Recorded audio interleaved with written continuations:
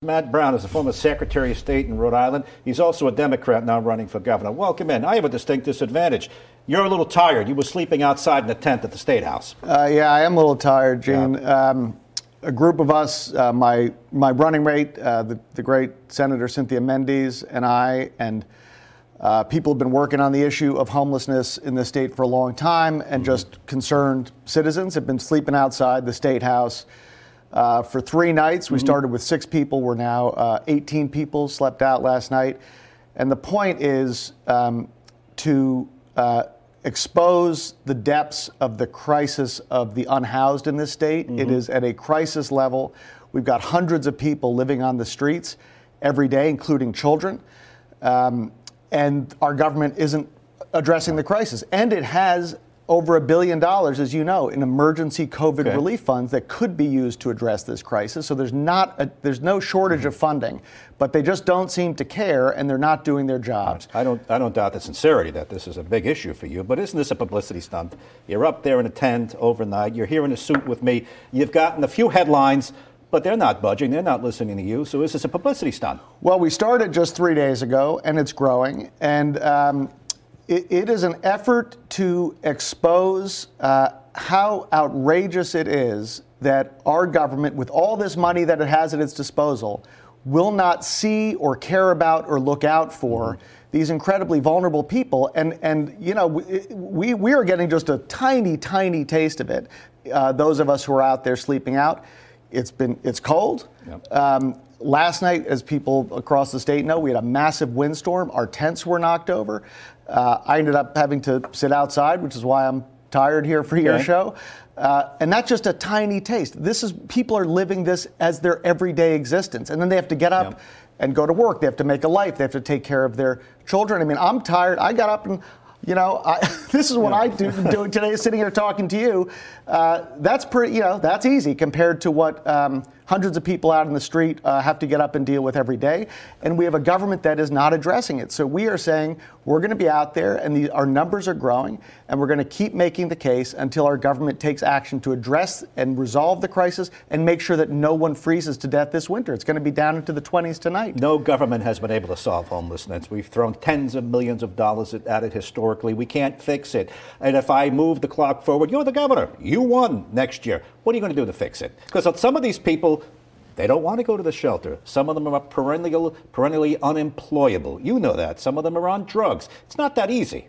Yeah, so the first part actually could be easy. 1% of the so-called ARPA funds, the COVID relief funds that we got 8 months ago, 1% of that $1.13 billion is what it would take to have the people currently living on the street in Rhode Island, including children, in hotels room, which we have done some of before. Other states are doing it.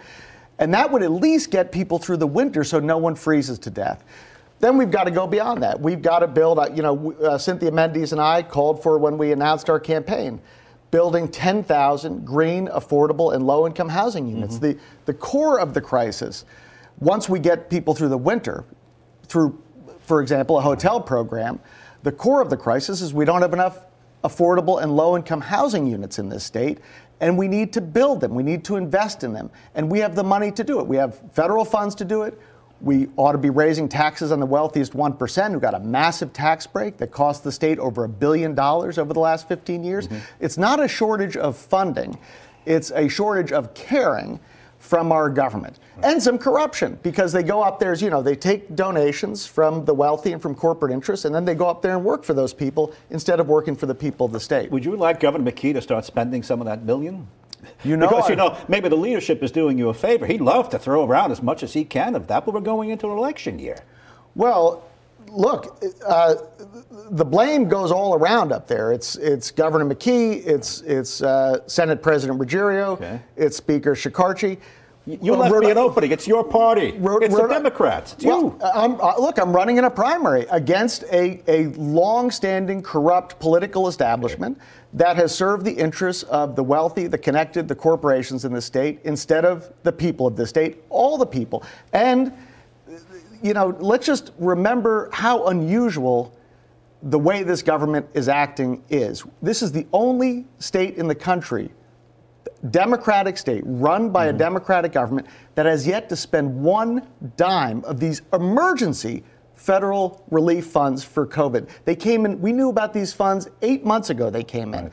Right. And they're all to blame. Governor McKee took 6 months to write a plan, and when he did, it was to spend just 10% of the funding. Every other Democratic governor in the region back in May had a plan to spend all the funding. And you're right, the legislative leaders should have called a session a long time ago. We are still in a pandemic. We have hundreds of people living on the street, including children. They have $1 billion to use to solve these crises, and they aren't doing their jobs. So many topics I want to get to, but just before we leave homelessness, by the way, you're taking them all on. So you're going after the leadership, Senate, everything. Okay. You're also the most progressive of those in the race. We're going to get to all of that. I read commercials on the radio today for a bank, a sweeping company, a restaurant, and even another one doesn't come to mind. They're all looking to hire. There are jobs out there. And right now they need people. They're paying $17, $20 an hour. They'd probably give you the first month deposit to put down in the apartment. They're so desperate for people. Isn't that a factor here? Are these people who don't want to work? Do you have a problem with perennially unemployed and people who are on drugs? It goes a lot deeper than just somebody is out on the streets. Oh, no. Look, the homelessness problem is complex. There are a lot of reasons that people end up there. I mean, and we've been talking to people who are unhoused. The problem at its root is that people can't afford housing. And we've just come through a pandemic, so it's gotten worse for people. People are getting evicted. They can't afford rent. You know this. It's not just buying a home. People can't afford to rent in this state almost anywhere. The cost of housing has gone through the roof. This is not I think part of the problem and the reason that our government doesn't care is because they think of the unhoused as the other. There's something different about them. There's something, they're different and they're the other. Not true. There are a lot of people living right on the edge. There are a lot of people who are on the edge of being evicted from their rentals because they work. But we also don't have a living wage in this state. And that's one thing that we are calling for is a $19 an hour living wage, which is not even $40,000 a year annual salary. Okay. So it's the cost of housing, the cost of healthcare, the cost of college, all have gone through the roof. Wages have not kept up. We have inflation now, and people can't afford to live in this state, and they fall through the cracks. All right, you are the most progressive, far left of those in, and I don't think you back away from that. You started the progressive cause, and you putting candidates forward. Rhode Islanders, as I look back, they're like a centrist candidate. They put Republicans in, who might say just to the right Republicans, even Link Chafee, even Governor Raimondo, centrist. Why would they put a far left person in like you? That's not what they go for here. You can put whatever sort of name you want on it, but our policies are really common sense, and I think it's what most people in the state, I know it's what most people in the state are looking for. First of all, most people in the state agree that the Rhode Island government is corrupt, doesn't care, and isn't doing their jobs. That's pretty widely. You go out and talk to people, and in the grocery store, in the street, that's pretty widely accepted. I won't challenge you on that the government has a bad rap. Yeah, I won't challenge you. And so all we're saying is, Cynthia Mendes, who's running with me, she's running for lieutenant governor, and all the candidates of the Rhode Island Political Cooperative who are running for legislative and municipal seats, and we're running on a shared platform. And our platform is just to say the government ought to work for the people. It ought to ensure that the people have a living wage. We ought to ensure that people can afford to go to the doctor. We ought to ensure that that people can afford housing. It shouldn't be, but back to the homelessness issue, it shouldn't be the policy of our government that some people live outside. That is the policy of this government, that some people live outside. It's a policy choice to not address it. So these are common sense policies. And I think the people are with us on this, and we're going to go out there and win not just the governor and lieutenant governor's races, but win a whole new legislature as well. You mentioned Cynthia Mendes. We don't run as a ticket here, but you really are sort of running as a virtual ticket. She's with you everywhere. Yep. And you said the great senator. She's defund the police. Are you defund the police? No, she's not. Neither am I. Well, from what I read, she's no cash bail. She tweeted that out. Yeah. Where do you stand on defund the police? Oh, totally agree on no cash bail. Our policy is the most comprehensive policy to fundamentally change the criminal justice system. It is not keeping our community safe, and it does not provide justice. That includes legalizing marijuana. That includes ending cash bail. Okay. That includes no for-profit prisons. Corporations shouldn't profit off of imprisoning people. So banning for-profit prisons in the state. As you know, we have one in Central Falls, the Wyatt. Yep. So there are a lot of things we need to do to fundamentally change what is a broken criminal justice system. We have a comprehensive policy to do that. Just nail down the defund the police. Are No. you defund the, what No. are you? And what is she, by the way, if we misspoke, is she reimagine the police? No, Because no. it appears from what I read in tweets. No, we're for ending cash bail, which is the tweet that you outlined. But Yeah. no, our policy is a comprehensive policy to fundamentally change the criminal justice system in the ways that I said: legalize marijuana, free nonviolent drug offenders. The war on drugs was not just, and it was not effective, and it was not fair, and it needs to end. And we need to legalize marijuana here to do it. And I'm sorry, go ahead. No, Yeah, no, but with yeah. regard to cutting the traditional police budget and spending it on social workers or other areas, that's defund the police. Now, you can argue it's reimagine the police. Are you for defunding the police? Cut the traditional budget, police a different way. Yeah, no, as I said, no. We're for this entire comprehensive change to the way we keep our community safe, the way we deal with criminal justice in this state. And it needs to happen, of course, all around the country. It's been a system that is not keeping our community safe, and it is also not just, and it needs to change, and we have a very comprehensive proposal to do that. So you wouldn't urge the cutting of any police budgets? Well, we don't, as governor and lieutenant governor, we don't do city budgets. You would run But, the state police, and it's a big philosophical issue for your party. People say Democrats are defund the police. So go ahead and hit that head on. You're going to leave the budgets as it is, and what? Well, as I said, we're going to look at all the changes we need to make our criminal justice system keep our community safe. And also there's a broader budget question, which gets to the underlying causes here. People need a living wage. Children need a good school to get on a track to get a good job. People need to be able to afford to see a doctor. All of these things are critical for giving people the opportunities to rise and to make a living and to afford to live in this state. The tweet I'm reading from Cynthia Mendez, your running mate: end cash bail. That's it.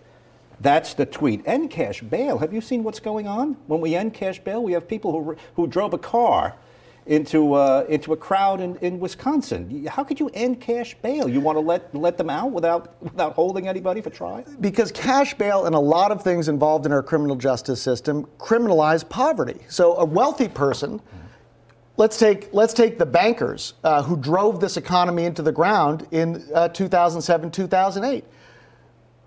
They destroyed lives of people across this state. You remember the crisis of people losing their homes?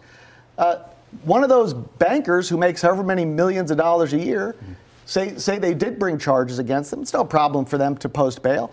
Somebody, gets pulled over for something who's a low-income person, and then they can't pay, whatever the bail. So it's a broken system, and it needs fundamental change, and that's the policy that we've put forward. All right. Now, going back to the people you have to run against, you've already gone after Governor McKee. You said he hasn't spent a dime of that money, and it's his fault, too. He's on the record. He defend himself. What's the matter with Nellie Gorbea?